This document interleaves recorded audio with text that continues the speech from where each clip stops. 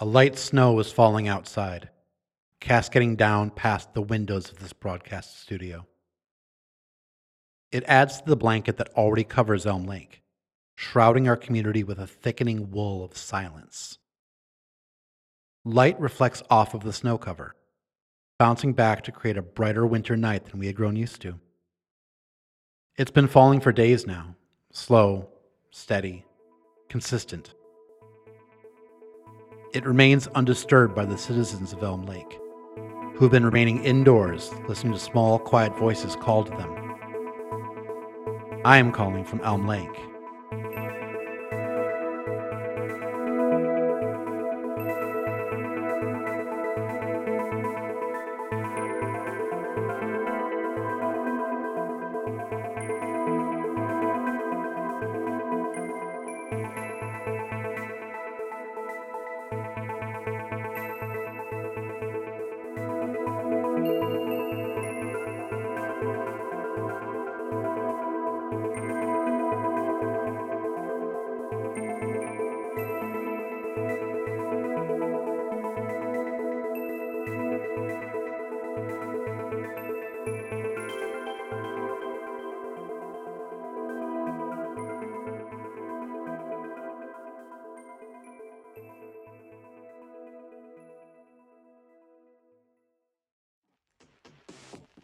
In many ways, I'm glad that I was able to turn the studio into a home away from home.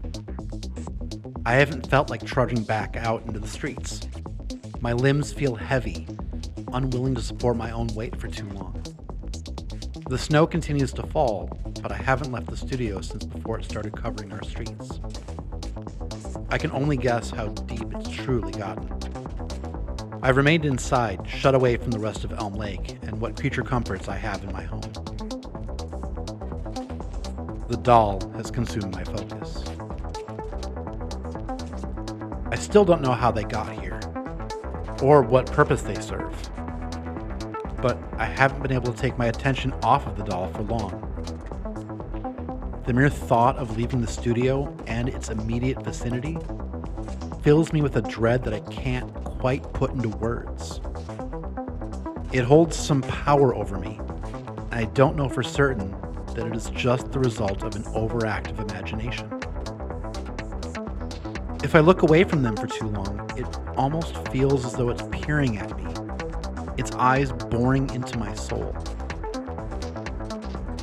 I thought once I caught a glimpse of its painted lips curling into something approaching a sneer. I definitely haven't slept enough, and I'm probably not doing the best job of keeping myself fed and hydrated either. That's all seemed less important in the face of the doll. I still haven't been able to puzzle out how the doll arrived at the studio in the first place. I know the building was locked, and I'm fairly certain that I'm the only one who has a key. It was left here, sitting on the stool, almost lovingly placed just for me. And yet, when I look into its glass eyes, I don't see love. I see something seething, boiling under the surface. I sense a malice that is barely contained.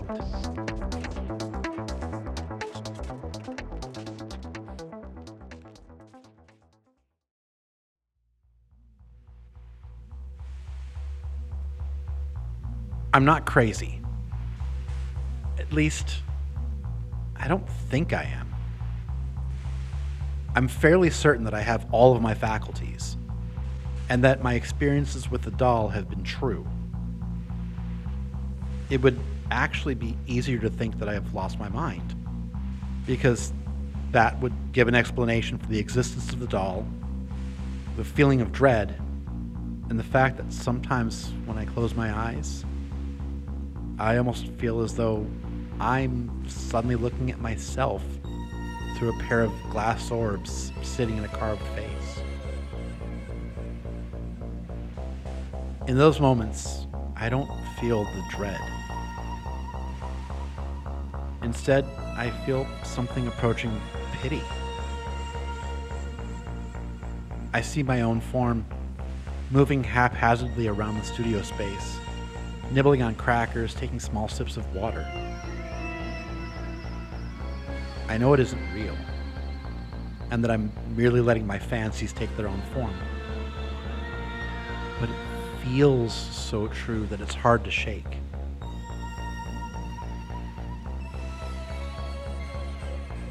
So I continue to stare at the doll. I don't know what need it fulfills, what want it satisfies, or what fear it embodies. For its part, it stares back at me, unmoving, without expression.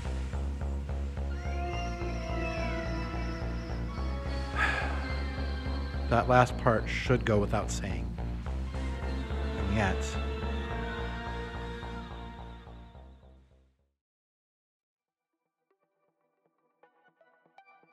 the snow continues to fall outside my windows. I've kept indoors, not wanting to deal with the sudden change in the weather. I'm sure it's beautiful outside, a covering of white to conceal all of the dirty secrets of Elm Lake. I don't allow myself to think about it too seriously. After all, I have my own secrets thanks to the bunker, and a part of me worries that dwelling on the snow would cover those as well. This might seem comforting, but I know that snow always melts, and whatever it buried is uncovered for all to see. I don't know if there's a way to restore memories to those who have been reset, but I'm not eager to find out anytime soon. Instead, between housework meant to keep my mind occupied, I have been spending time with my doll from the glass eye. She sits quietly most of the time. I have created a small box for her to sleep in, but it feels strange putting her into a box. Instead, she spends the nights at the foot of my bed. One morning, I awoke and found that she was next to me, her head resting on the pillow, but I must have just moved her in my sleep. People have done stranger things when not fully conscious. Yes, I did say that she sleeps. It just feels right and appropriate. There's something about her that is so very close to humanity. I know that she was crafted and apparently specifically crafted just for me, but my mind cannot rationalize that she is anything other than a living, breathing creature. There is often a sadness in her glass eyes, her lips pursed into something approaching a frown. She enjoys when I brush her hair, and I make certain to set a place for her at the dinner table whenever I get hungry.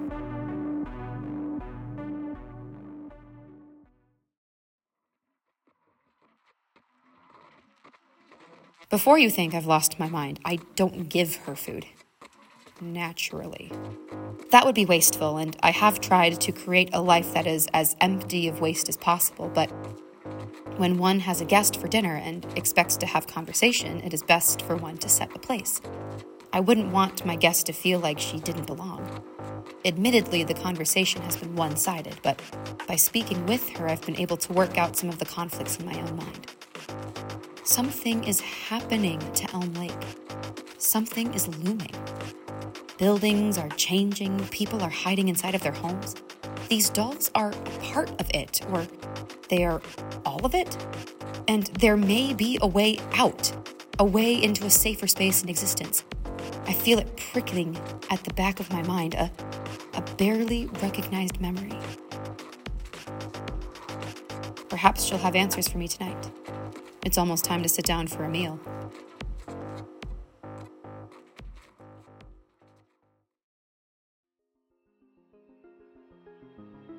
It's strange. For the first time that I can remember, I haven't really been wandering the streets at night. I haven't put my basket on my arm, and I haven't traveled to find what small curiosities I can. At first, I chalked it up to the snow falling, but I've never been one to shy away from weather before. At least, I don't think I have. I'm sure I'd remember something like that. Wouldn't I?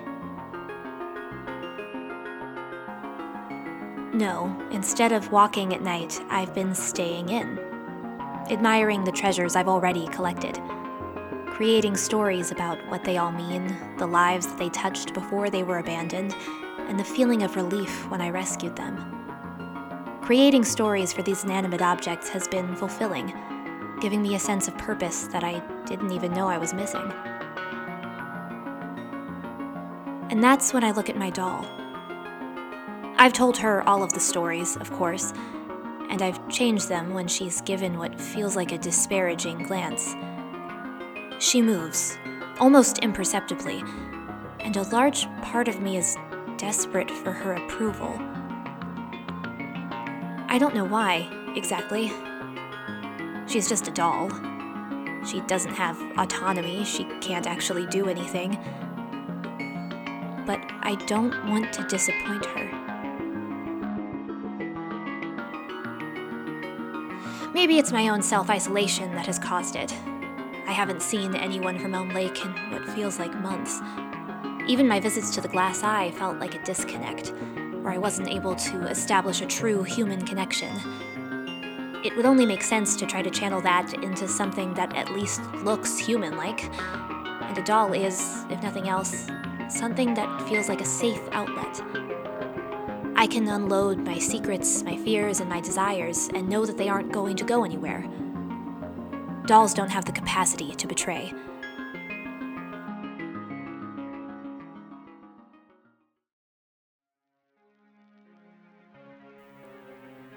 Betray. That's an odd word to think of. I don't think I've experienced anything approaching betrayal before, and yet that word jumped out at me. It feels appropriate, even if it is strange. Maybe I do need to get back out into Elm Lake. I'm feeling a need to wander the streets. Oh, of course you'll come with me. Let me just open the door. Huh. Snow. Still falling. In gentle flakes, the streets covered in a thick blanket of the stuff. A small wind stirs up drifts here and there along the streets that I can see. No footprints. No disturbances in the snow, which seems to indicate that no one has left since it started falling. But when was that? A week ago? 2? And not a single person has wandered out? Something feels off about this entire thing. And that's when I notice something across the street. Actually, a number of somethings, if I'm being honest.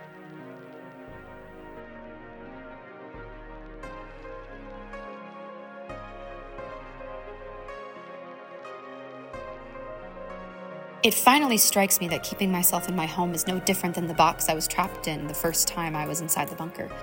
The isolation was crippling then, and it may seem safer now because the confines are so familiar. I cannot allow myself to be trapped again, no matter how soothing it may seem. I fought hard to escape once, admittedly getting help. Now I am on my own, and I cannot let myself be locked down again. I open my door, prepared to head out into Elm Lake. I notice that there are no footprints in the snow, and that all of the lights on the nearby houses are dark. Is everyone locked in with their own dolls?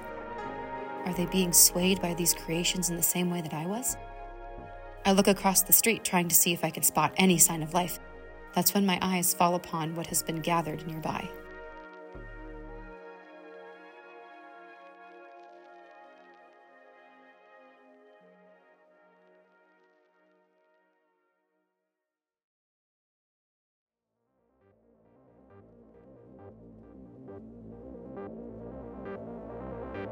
I'm running low on supplies. I was able to make the studio into a pseudo home, but it isn't actually home. I have largely depleted the foodstuffs that I brought with me, even though I was rationing them, almost as though I knew I would be here longer than anticipated. I need to leave, gather new materials, and perhaps return. I'll leave the doll behind, because they aren't equipped for the winter weather or the chill. I head to the door of the building and see that snow is still lightly falling outside.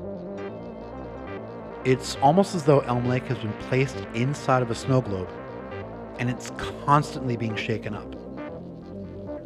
I pull my coat on and get prepared to head out into the world, leaving my own doll waiting for me. Outside of the door, I see them. staring at me, with no signs to how they arrived. Everywhere I look, there are dolls, and they've been waiting.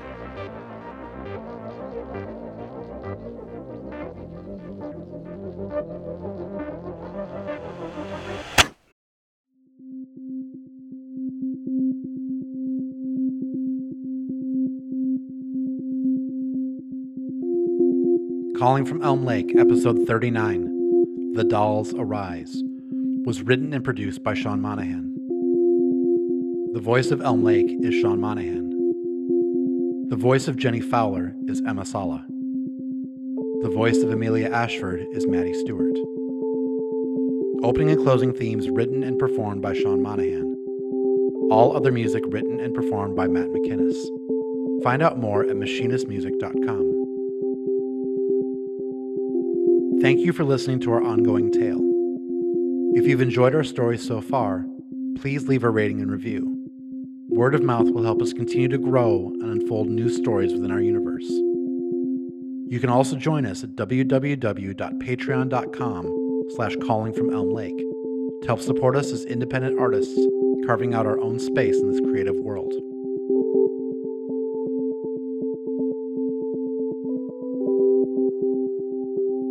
Winter is often categorized as a peaceful time, but it carries its own level of dread underneath that veneer.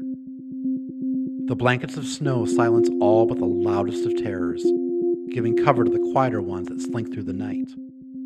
The crack of breaking ice shudders through the air, giving extra weight to the possibilities of disaster.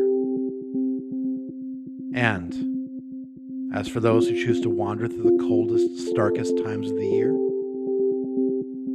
they carry something deep within them that is hard to categorize, and their abilities should never be taken for granted.